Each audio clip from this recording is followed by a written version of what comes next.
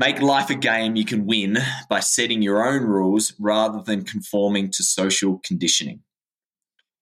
So this is the idea that the life that you're playing, you don't have to play because your parents have said this, your school have said this, your cultural conditioning, your peers. You can go on a completely different path and you can define what's winning. So often we've defined what's winning is we've got to have this amount of money in our bank account. We're scaling our company this particular way. We're this particular weight. Like there's so many different parameters. You are listening to One More Question, a podcast by the people of Nice Work. One of the things we often catch ourselves saying is, can we ask you one more question? This podcast is all about sharing that. The best conversations we've had with significant brand builders, experts, and communicators. The people that we've encountered as we go about our work of making people care by creating impactful brands. Season 3 is focused on unpacking the topic of branding. We talk to people who design brands, own brands, build brands, and even those who hire for brands. We explore what brands look like and how they behave across a wide spectrum, from world-renowned brands with massive budgets like Spotify to companies that are making big waves on small budgets. If you're looking for insights on the best ways to invest in and build your brand, this is the season for you. I'm your host, Ross Drakes. Today on the podcast, I'm talking to Finian Kelly. Finian is a speaker, facilitator, and executive coach. He's been called a business mystic because of his knack to put consciousness into business. He's built and exited 2 multi-million-dollar businesses in the financial industry, and his current role is the Chief Visionary Officer of Intentionality.com. We talk about movements, what makes them up, and what you need to think about when you're creating or directing one. And he shares about how marketers and brand builders have all the intrinsic skills to do this if they're intentional about it. This is a super thought-provoking episode, and I hope you enjoy. Finn, welcome so much to the podcast. It's really, really good to have you on. Thanks, Ross. I love speaking to a South African. A year ago, pretty much to the day, I actually met you in South Africa. Yes.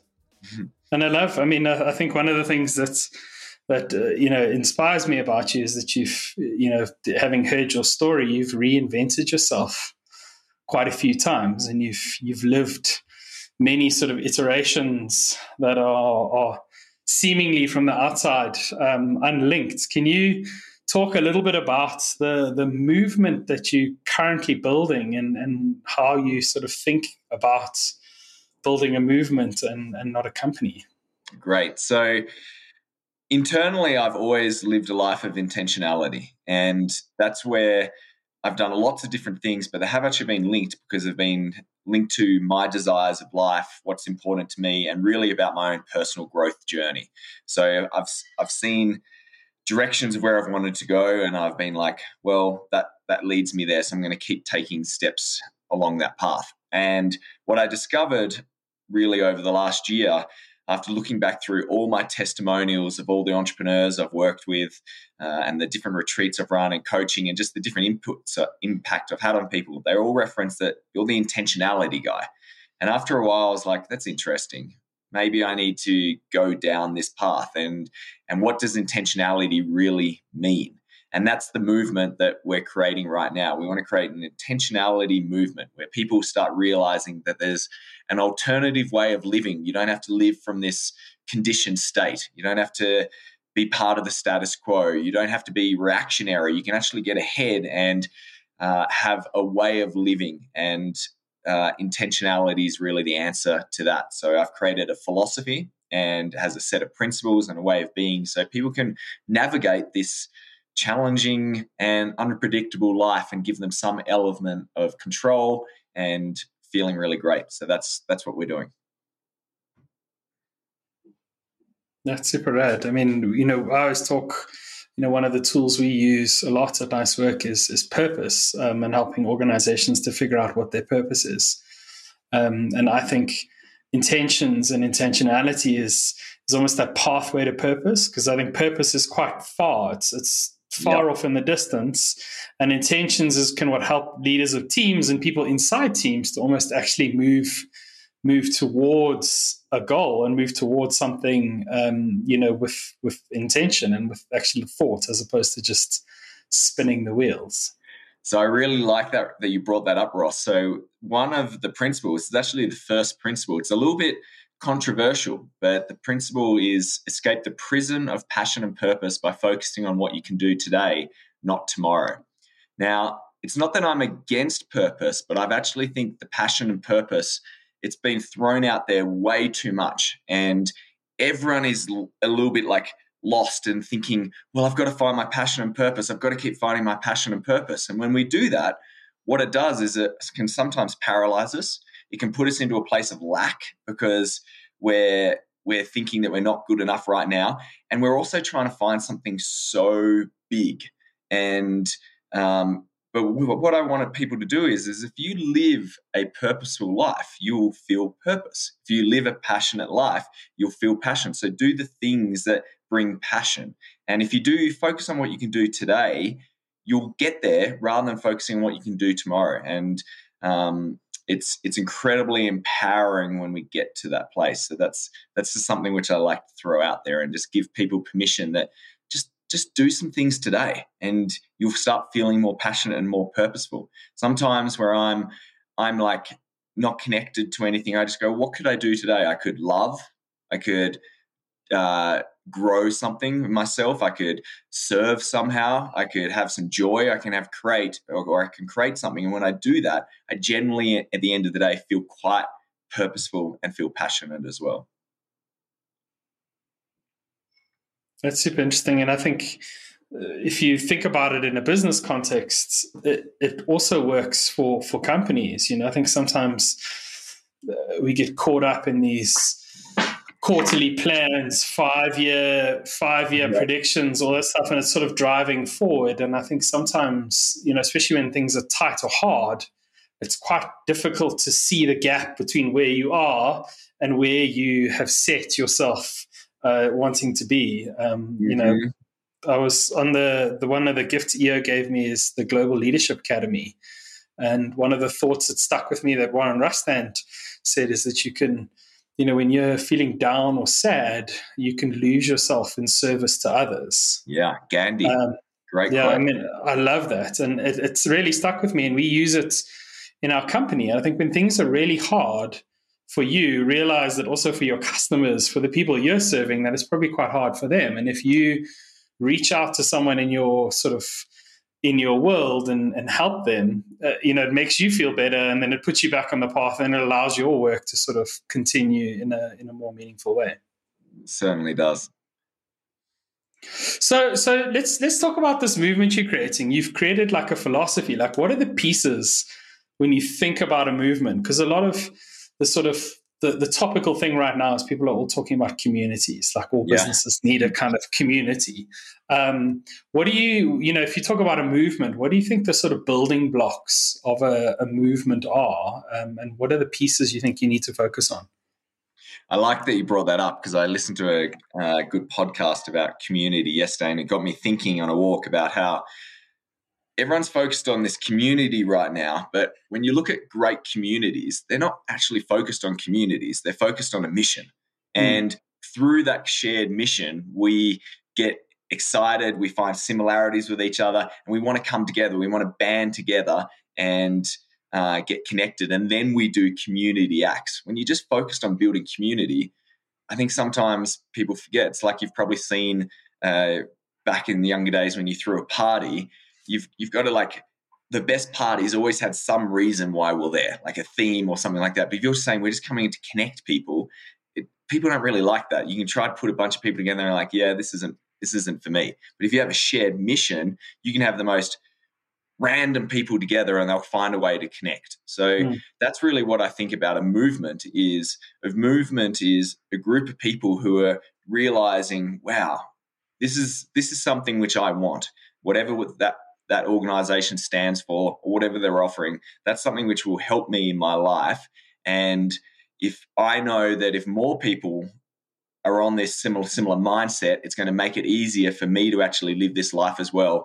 And there's this collective agreement that we're like, wow, the world would be better if we start doing that. So I think that's the fundamental principle, is something that people realizing, wow, that would really improve my life right now and improve the life of others, because they want to share that. The only way to get a movement is to get people to start sharing and talking about it a lot more and understanding. That's a paradigm shift. So when we're creating it, we've got to have that mission. What are we trying to do? And I said that word paradigm shift because to get people to want to like suddenly talk about it, it has to completely change their mindset. It's like, I was here and I heard this and I'm different for that. And I didn't realize there was another way of living. And I always think of, whenever I describe this, I always think of like the minimalism movement. Traditionally, everything we had been told was that more was better. If we kept getting more, that was a sign that we were succeeding, we were doing better in life. But what was happening was a lot of people were feeling just disconnected, overwhelmed, stressed. And when these couple of guys came out and said, there is another way, actually, less is more, that was a paradigm shift. People like, I get permission to actually have less and my life could be better. So that's I think is a great example of a paradigm shift and how a movement can get other people on board. And then they're like, oh, wow, I want to share that with other people. So what we're doing is having that overarching area, a paradigm shift, having really clear principles. So having principles of living life. Think of religion. How did they work so well? It was 10 commandments. There was all these different literature and so much, but if you came back to it, you go, well, if I just live by the 10 commandments, I can do this. And it was a way of navigating the challenging world. So that's why we've written 7 principles of intentionality.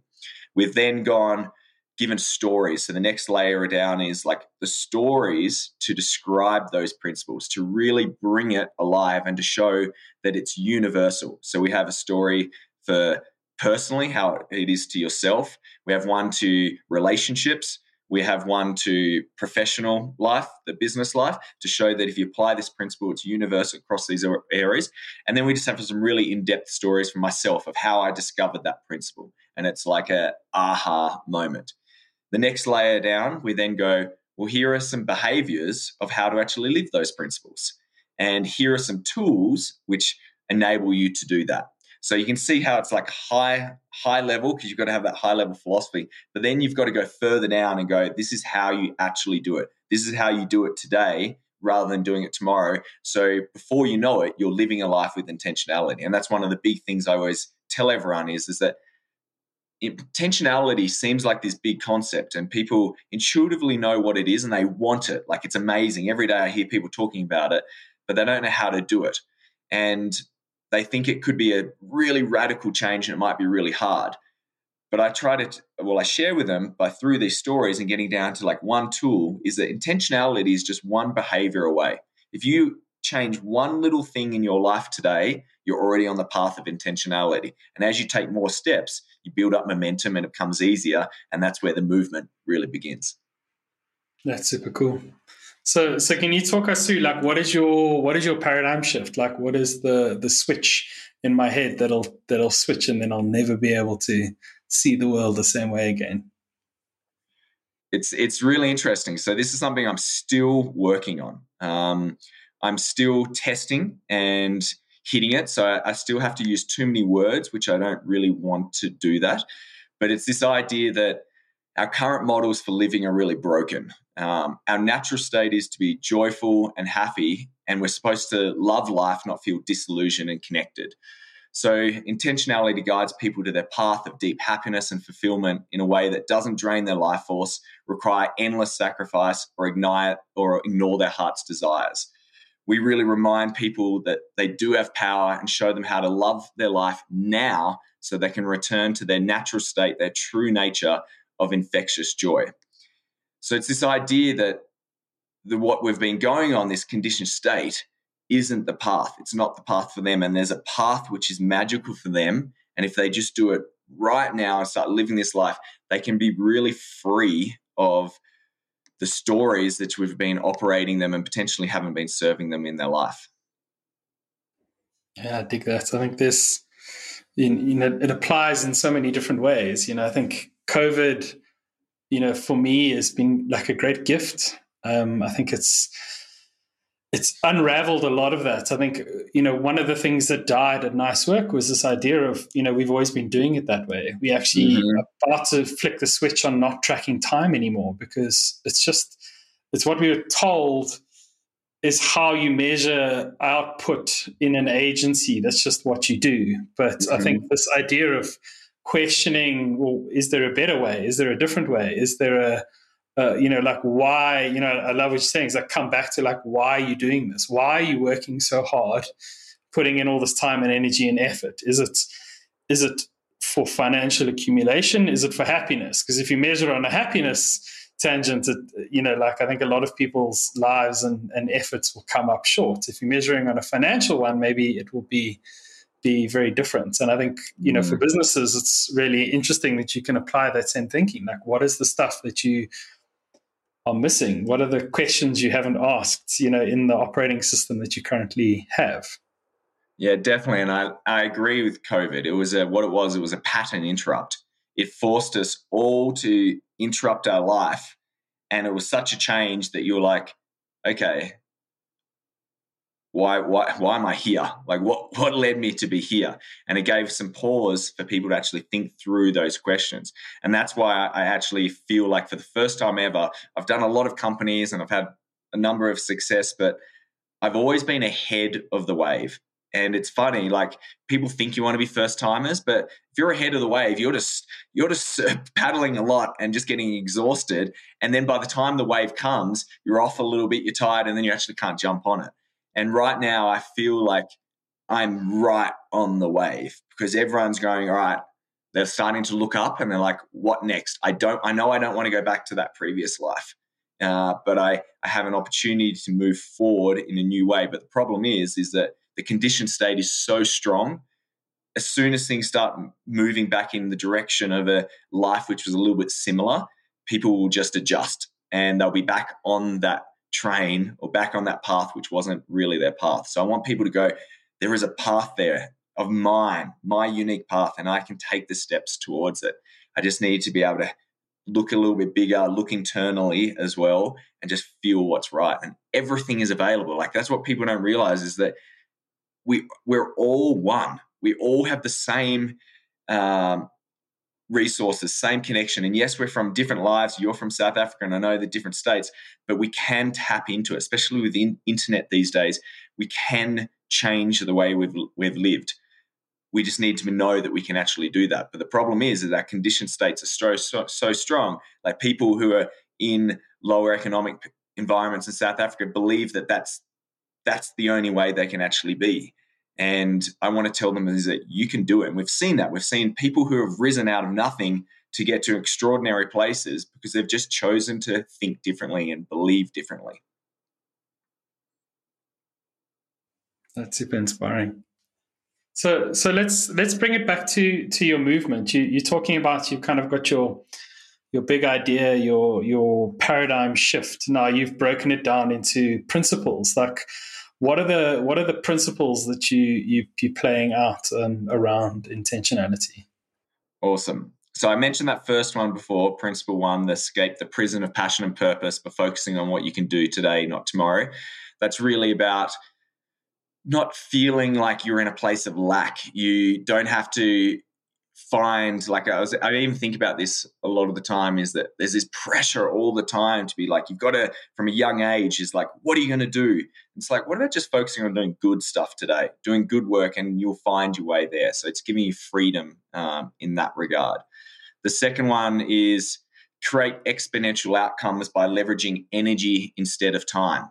So you just mentioned before that you've stopped tracking time, which is really great. Because time, why do we measure time? Because it's easily quantifiable. It's the same reason why we measure our success against about how much money we have in our bank, because it's something which our linear mind, our analytical mind can easily understand. So we track progress there. But we know that doesn't actually bring better results. We know that in the day, not all time is equal. It's the idea that meditators collapse time because by spending time meditating, they open up new neural pathways, and throughout the day, they're not reacting, they're responding. So effectively, they have more time in the day. It's that old Zen proverb: if you don't have time to meditate for 20 minutes, you should meditate for 2 hours, because you'll get more energy. Even though you've reduced the amount of time that you have in the day, you'll produce more energy. So what I want people to be doing is thinking about, how are they showing up in their day?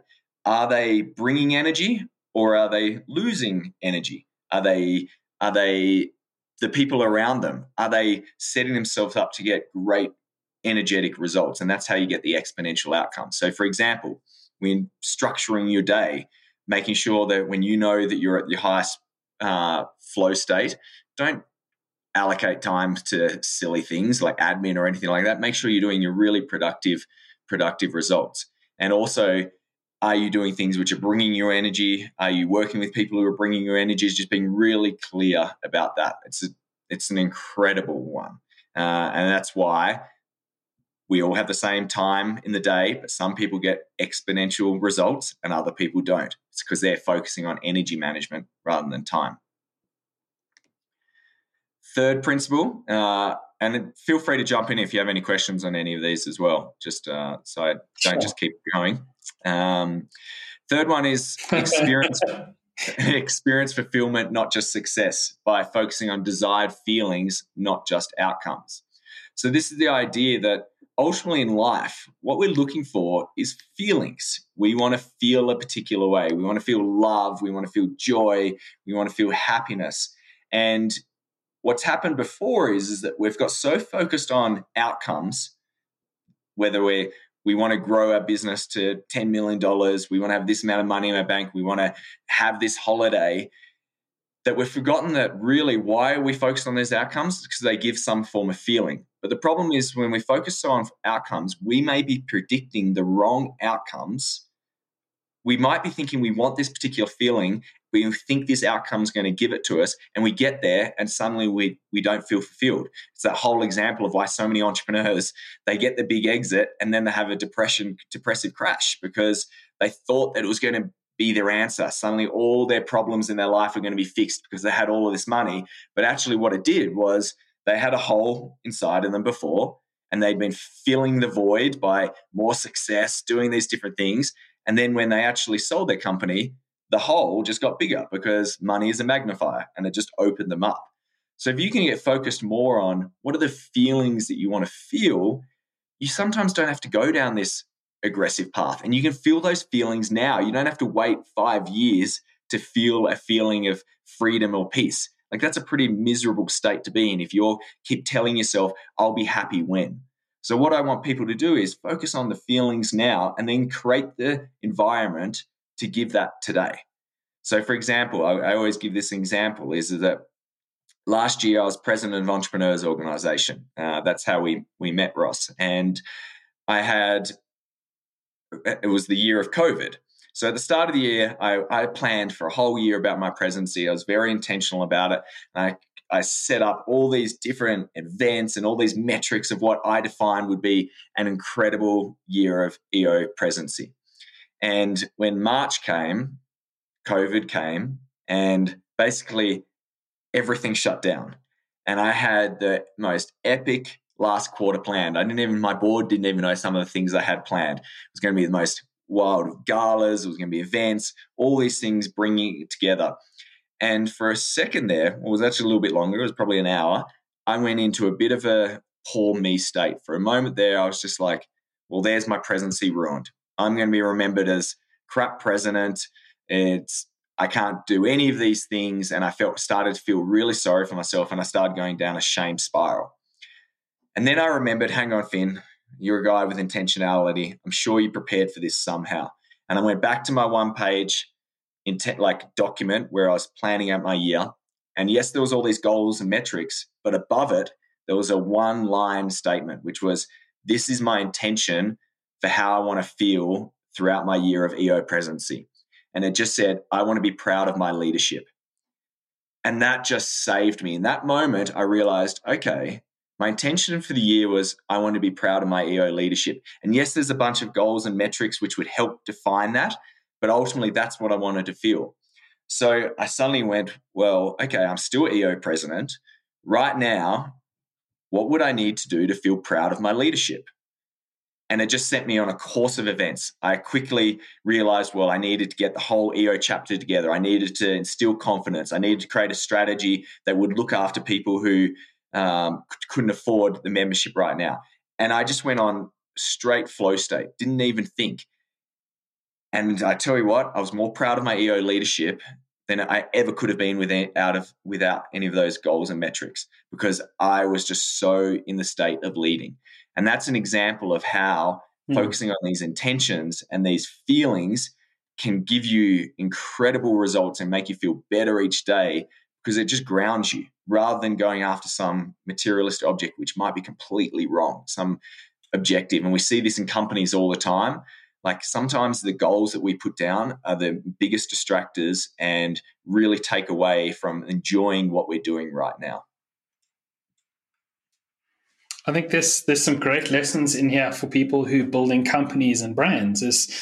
Like I think part of this is thinking about the internal people, like the people who are pushing your business forward, who are building that brand, who are engaging your customers every day, are feeling exactly like you're saying. So how do you liberate them of those goals and metrics that were set in a time before, kind of the game changed, the world changed? But I think what's also really interesting is thinking about that from your customer's perspective. How has their world shifted? How's their thing changed? So if you're servicing them in one way and that goal is just unobtainable anymore, like how do you help them get somewhere else? How do you guide them to the next sort of space? Because I think I'm feeling it in South Africa as the world is starting to get going again. It's starting to try and find its sort of rhythm. And I think the opportunity here for everyone is to help people define that and navigate that and build that, so that when they get going again, that you're there with them, and they remember how you helped them to get there. Yeah, it's you have such a privilege being in marketing.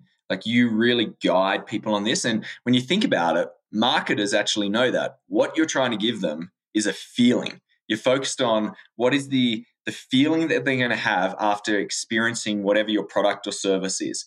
And unfortunately, a lot of people get so focused on their benefits and features of the bells, like the shiny objects of how good their product is, that they forget that what ultimately people want to do is feel a particular way. And that's our role as a marketer, is to help them see that they're going to feel this way. And I love it that you're thinking one step further. It's like this, it's almost like a human responsibility, is if you understand that the feelings that they're going after aren't particularly serving them. Imagine if you could guide them in a particular way and go, yes, like what if you didn't want to have to scale your company like 10 times? What if you just wanted to really become a small giant and really own this particular area and this niche and add all this value? Wouldn't that be awesome?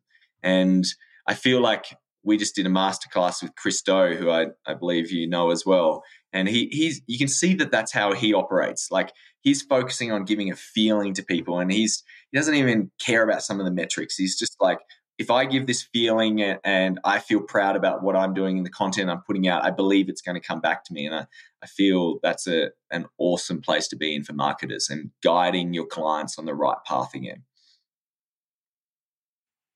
Yeah, I mean, I also think kind of the worlds of sales and marketing and experience are all collapsing into each other. So this becomes even harder to do. But when it's successful, it's not just a really good campaign. It's a really good experience that somebody has from when they meet you all the way through to when they've finished using your product or service or whatever that is. And that can, like you say, have a fundamental impact on that person, which long term, if you can do that over and over again for people, like how could you not be successful? How could you not achieve whatever it is that you are going after, if that's how you're getting people to sort of care and react about, the difference you've made in their lives? It's magical. And people remember moments. Life is a bunch of moments. That's all it is. And when you look back in your life, the people who have really fond memories of their life is people who have made memorable moments. And what it takes to make a memorable moment compared to something else is some intentionality.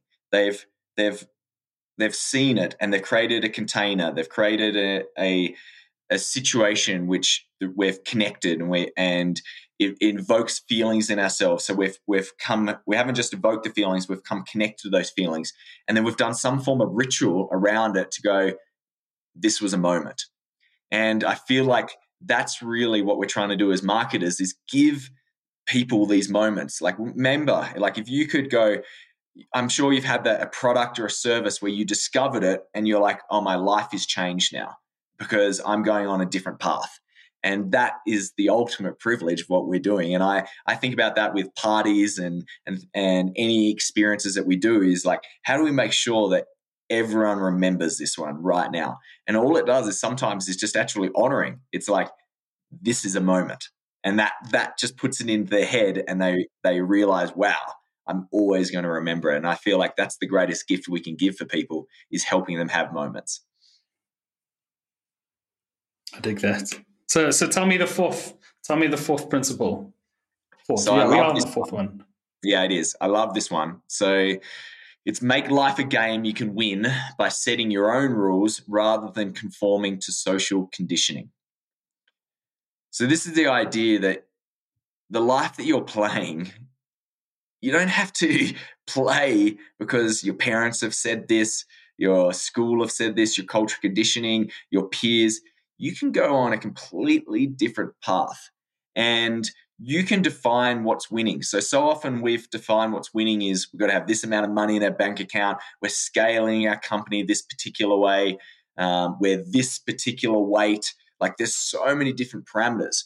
And if you make the parameters too hard, you can't win that game. And you're always going to be feeling in lack. You're going to be feeling scarce. You're going to be feeling like a failure. So instead, why wouldn't you make it a little bit easier?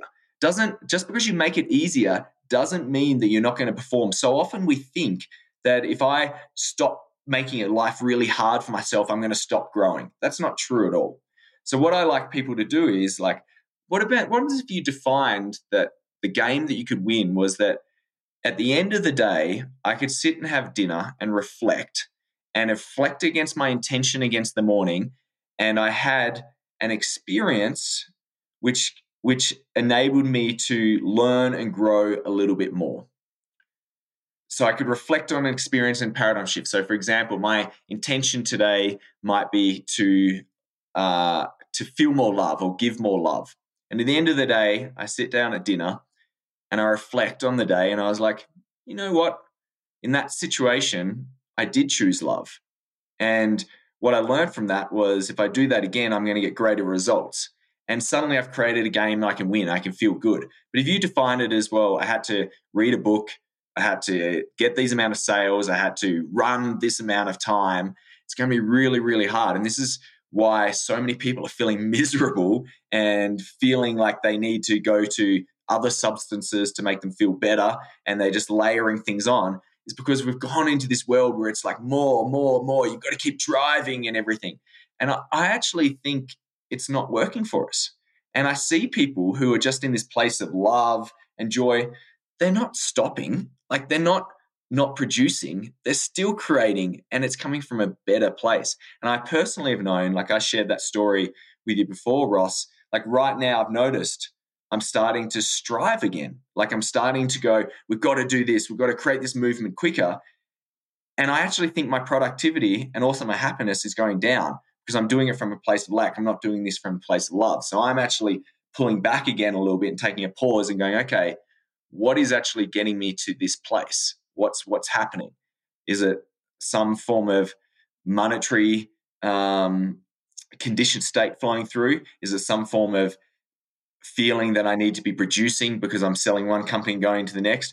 I'm working that out. I'm taking a moment to actually experience what's happening for me, to get back into that place where I can define what's winning. I don't want to feel like a loser. Feeling like a loser doesn't feel great. So why would we create that environment where we feel like a loser?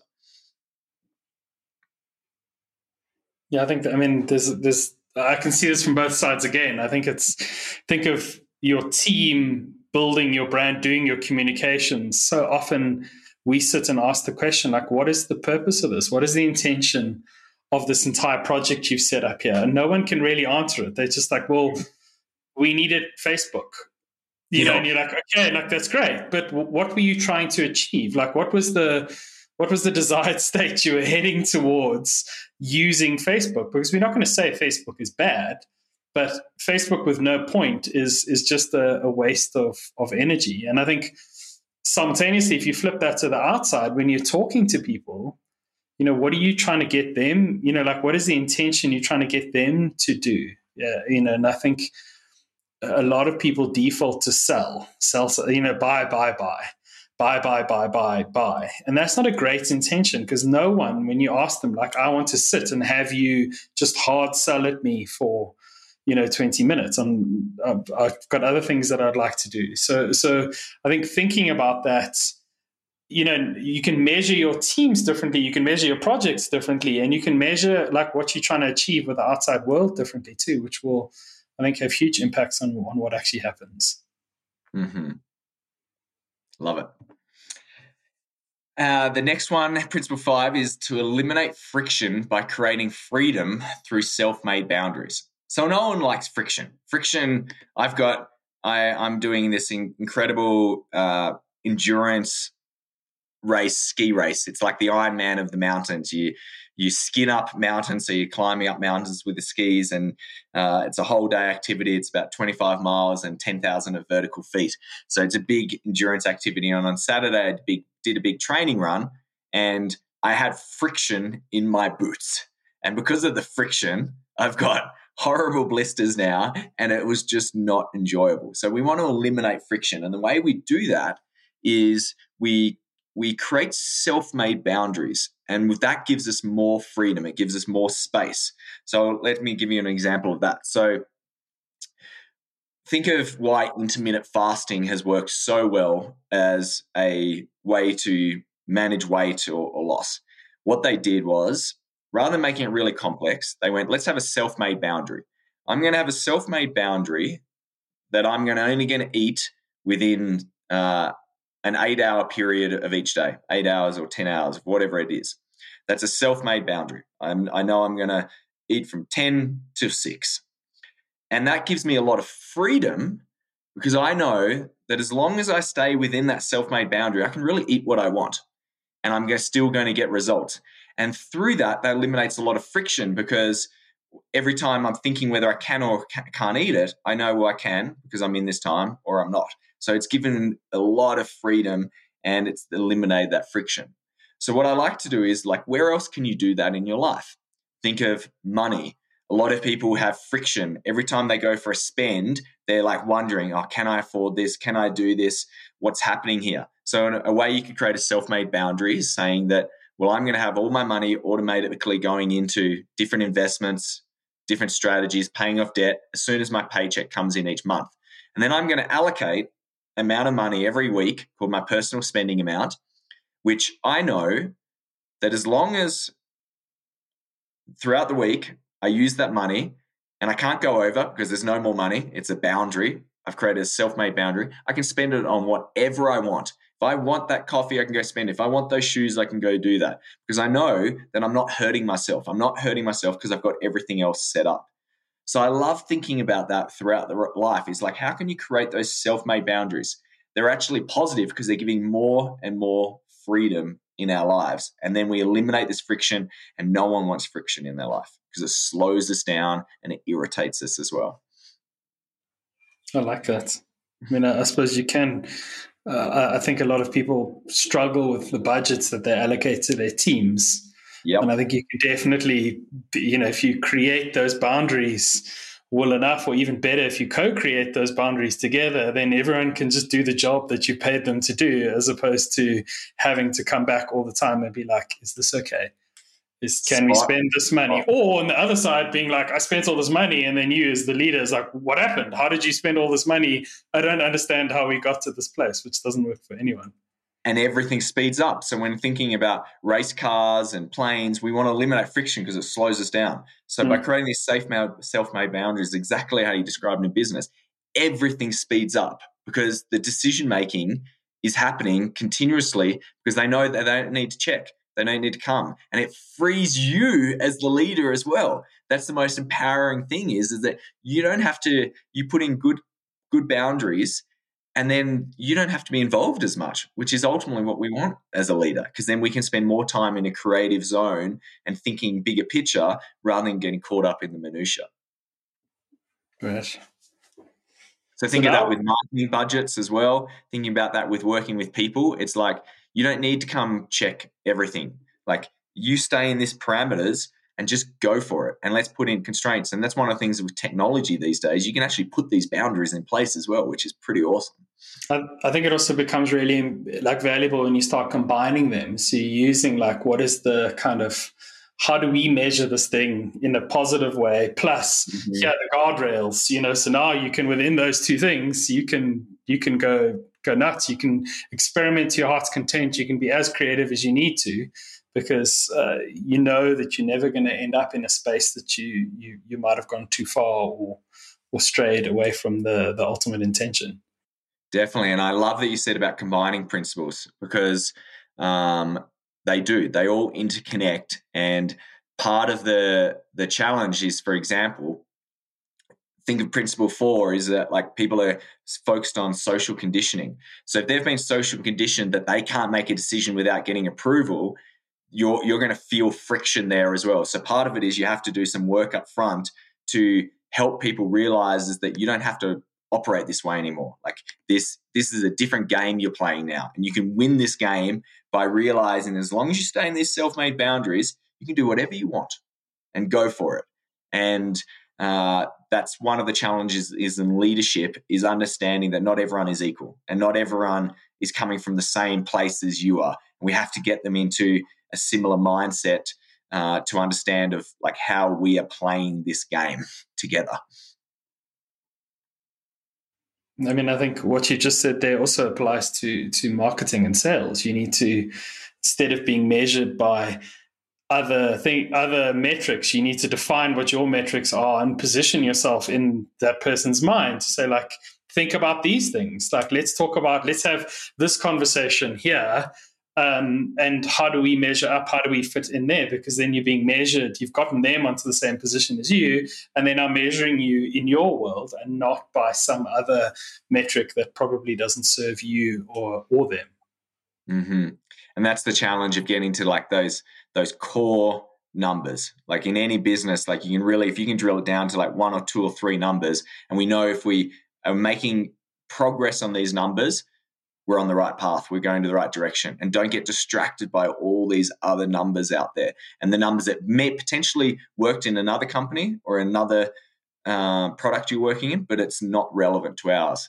And that's a challenging one sometimes. And that's where that communication and getting everyone on the same page and making sure we're on the same path is super important.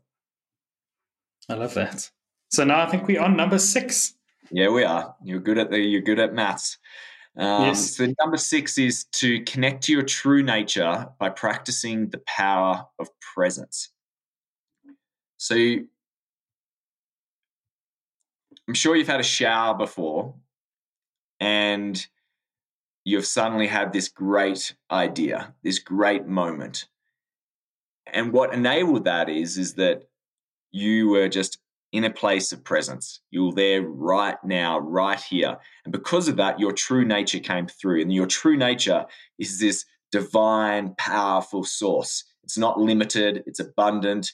We have this internal knowledge, this wisdom, and it comes through. It's a very similar example of when we walk through nature, we're in a power of presence. We're stopping, we're getting out of our thoughts, and we're getting into our body, and our true nature comes through. And it's why so many times people feel lighter, they feel more loving, more powerful when they're in these environments.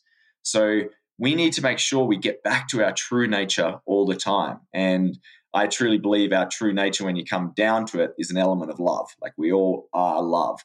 But there's certain gifts that we've each been given. And sometimes when we're operating just in the reactionary mindset, we're operating the day-to-day, the chaos, we forget who we really are. And it's why so many people need to have retreats, or they need to go on psychedelic journeys, or they need to do something to get them back to who we are.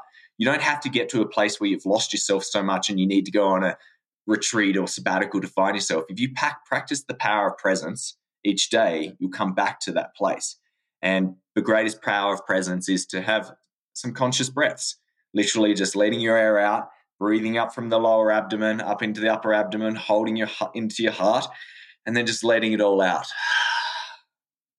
You just do one of them, and suddenly whatever you're concerned about, worried about, are going to drop away, and you realize, oh, wow, I'm a powerful being. I can handle this. Another way is through meditation. Another way is just walking in nature or through the sun. If we keep coming back to this moment, our ego drops away, because really, where does the ego exist? The ego exists in the past and the future. Past and the future are mental constructs. It was a way to understand, and it was where the ego started taking control. Right now in the present, doesn't matter what's happening around you. Generally, if you drop into the present moment, you remember you're alive, you're healthy, you're okay. And yes, there may be this big scary thing happening out there, but right now you're completely fine. And when you do that, you realize you're a powerful love being. And that's the place where we have creativity from. It's why the greatest leaders, they don't allow their calendar to be full up all day long. They put intentional times throughout the day where it's just thinking time, where it's just feeling time, and it's just space. And that's where the true magic comes up. It doesn't come from a forced state of like, I've got to create right now. It literally comes from those places where you're just relaxed and you allow this intuitive wisdom, this flow, universal, divine, love, God, whatever you want to call it, to come through us, rather than thinking that it all comes from here. It's a lot more of a powerful state. Right. Take us home, Finn. Tell us the last and probably most powerful of the principles. You're right. It is. It's principle 7 is to experience peace and joy by learning to choose love over fear. So there's a few key elements there. Is that ultimately we want to feel peace and joy. That's why we try to go on this path of creating things, like working all this area to make money, because we believe that if we have this, it's going to give us some joy, but it's also going to feel peace. That's what the security blanket comes on. People are focusing on security. But the problem is, if you're focusing on security, it actually breeds insecurity, because you realize that you believe that you need certain conditions around you to make you feel safe and secure. So what we're really wanting is peace. We just want to feel peaceful and some joy, core emotions as well. And the way to do that is to learn how to choose love over fear. So that means in any particular moment, there's two core emotions: love, fear, truth, illusion. Which one are you going to be in? Are you going to be in the place of the ego, which is fear? Or are you going to be in place of divine, God, source, whatever you believe in, nature, and which is love? And when we do that, we start feeling more peace and joy, because when we learn, and this is why I say it's a learn, because our conditioned state is actually to choose fear. When you actually think about where we've come from, fear was a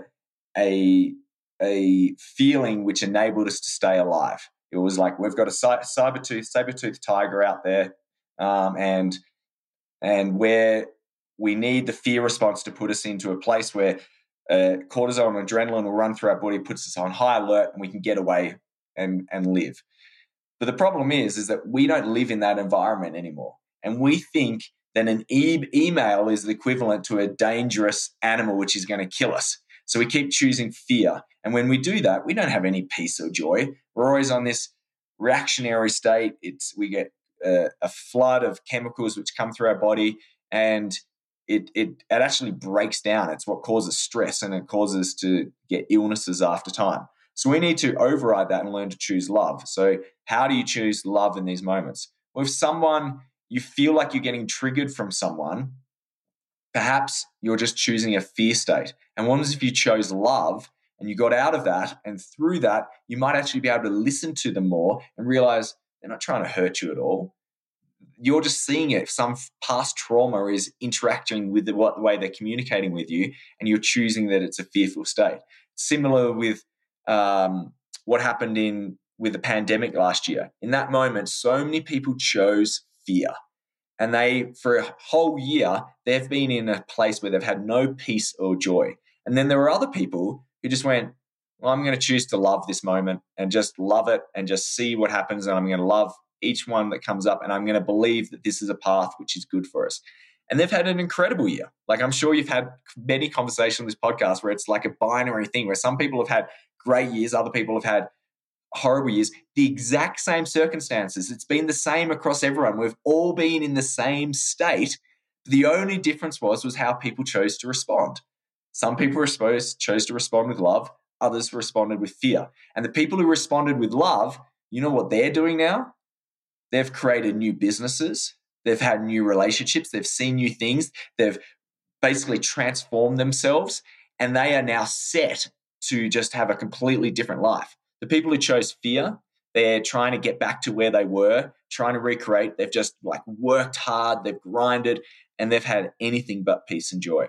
And that's why this principle is so important, because it makes it so easy. We love our mind. Think of the ones and zeros. We like binary things. So in any moment, you've got two responses. Is it going to be love or fear? And I really invite you to choose love and just see how dramatically your life changes. And by the byproduct of that is you'll have more, you'll create more, you'll experience more wealth, you'll have more experiences.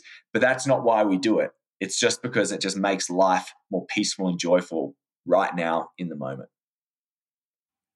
Did I love that? The only note I wrote down here is, when you're thinking about this in your company,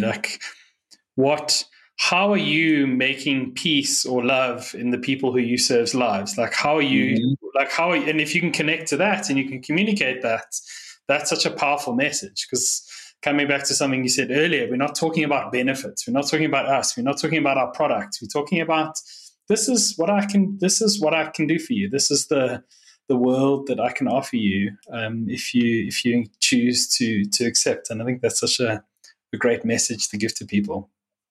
And think about leaders as well.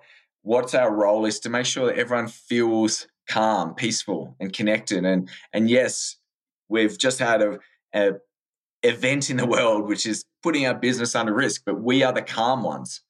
We're peaceful. And through that, we instill that confidence with other people, and it's about choosing love. If you put it on a fear, people are going to be in a state, it'll work for a period of time. Cortisol will rise up and they'll be on high alert and they'll be really productive, but they burn out. We know that. People can't sustain that level of chemicals flooding through our body for a period of time. Everything starts breaking down and our cognitive ability becomes so less productive.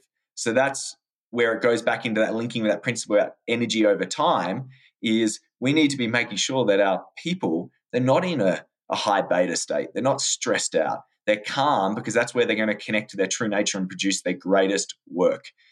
But unfortunately, people think that we need fear to get certain results. It's why we're actually so self-critical of ourselves. We believe if we stop being self-critical, we're just going to become a sloth and we're going to suddenly lie there and do nothing, which is complete lie. It's not true at all.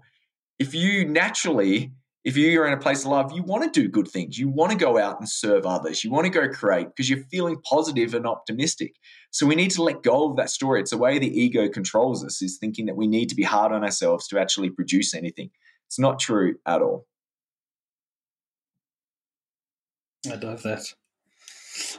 So I'm cognizant of time. We've actually gone a lot longer than we normally do. My last question to you, Finn, is thinking about this, and I love this, the way you sort of think about a movement of this sort of big thought and this paradigm shift that has to happen, and then kind of connecting it down to the principles that people can do. And then I love your last step, which we didn't actually get into, was the sort of behaviors of this. If we were to think about brands as sort of having the potential to be movements, as in having the potential to sort of shift people in this space, what role do you think companies and brands play in our society? And where do you think people should be thinking about spending their sort of brand oomph, if that makes any sense at all? It does. So I feel like there is an incredible responsibility for leaders, companies, and brands, because we understand how human emotions work, how brains work, and effectively we're manipulators. That's really what marketers are. Like, we're manipulating people to take a course of action. So manipulating can sound like a negative word, but let's just be honest, that's what we're doing with people. Where it's negative is we're manipulating people to take actions that actually don't serve them and aren't connected to their path and aren't going to bring more love and all these different elements for themselves. We need to be thinking about how can we positively manipulate people and get them to feel something, to do something which is going to improve their way of being, their way of life, to get back to their true nature, to get to that peace and joy.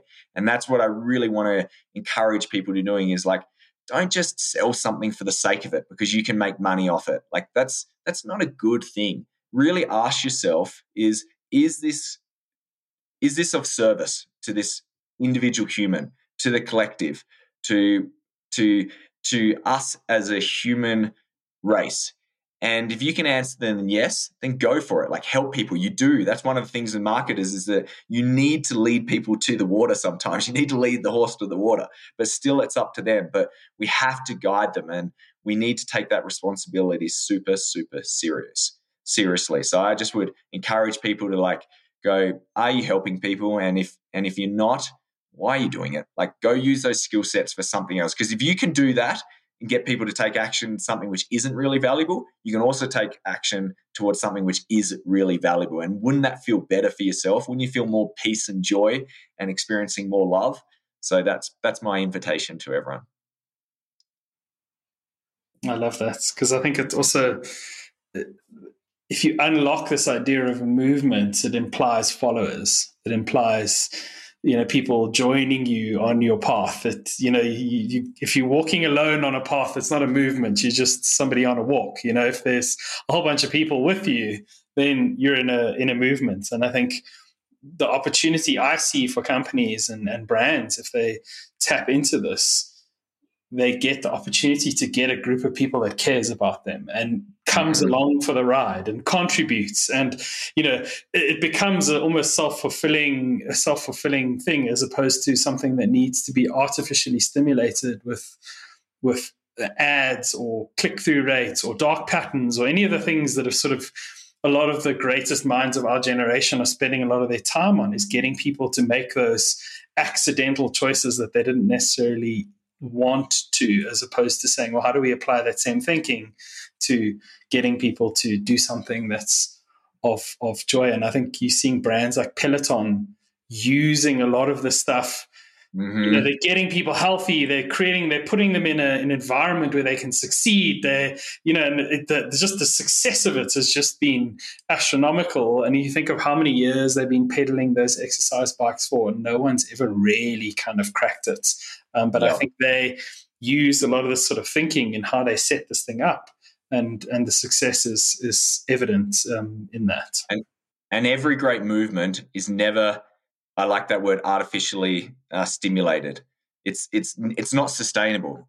A movement is led by the people.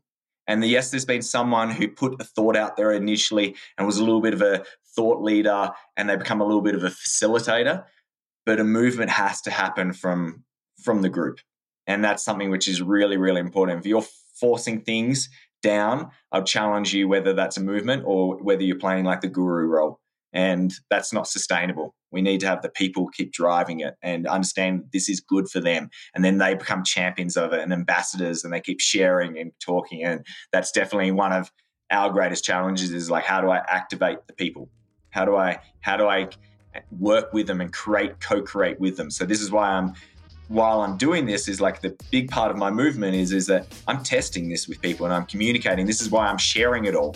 I'm not keeping it to myself. Is like, I want to get out there and I want people to come back and go, there is a better way you could say this principle, Finian. Like, that's what I'd love. Like, if as an audience is like, I felt this, evoked this for me, and I believe we could say it this way. That's great, because then we're building this together. I love that. I think that's such a great thought to end the interview on. So Finn, thank you so much for coming on. I really appreciate your energy and the work that you do. Thank you, Ross.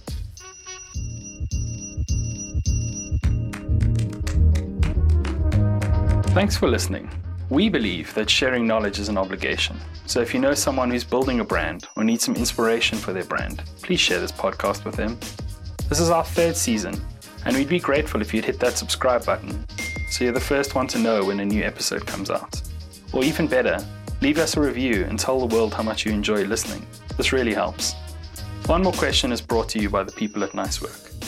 Nicework is a purpose-driven company helping people who want to make a dent in the world by building brands that people give a shit about. We're based in Johannesburg, South Africa, and serve companies around the world. If you'd like to know more, partner with us, or make a suggestion, reach out at www.nicework.co.za. And if you're one of those really old school people, send us a letter and we'll make you a mixtape.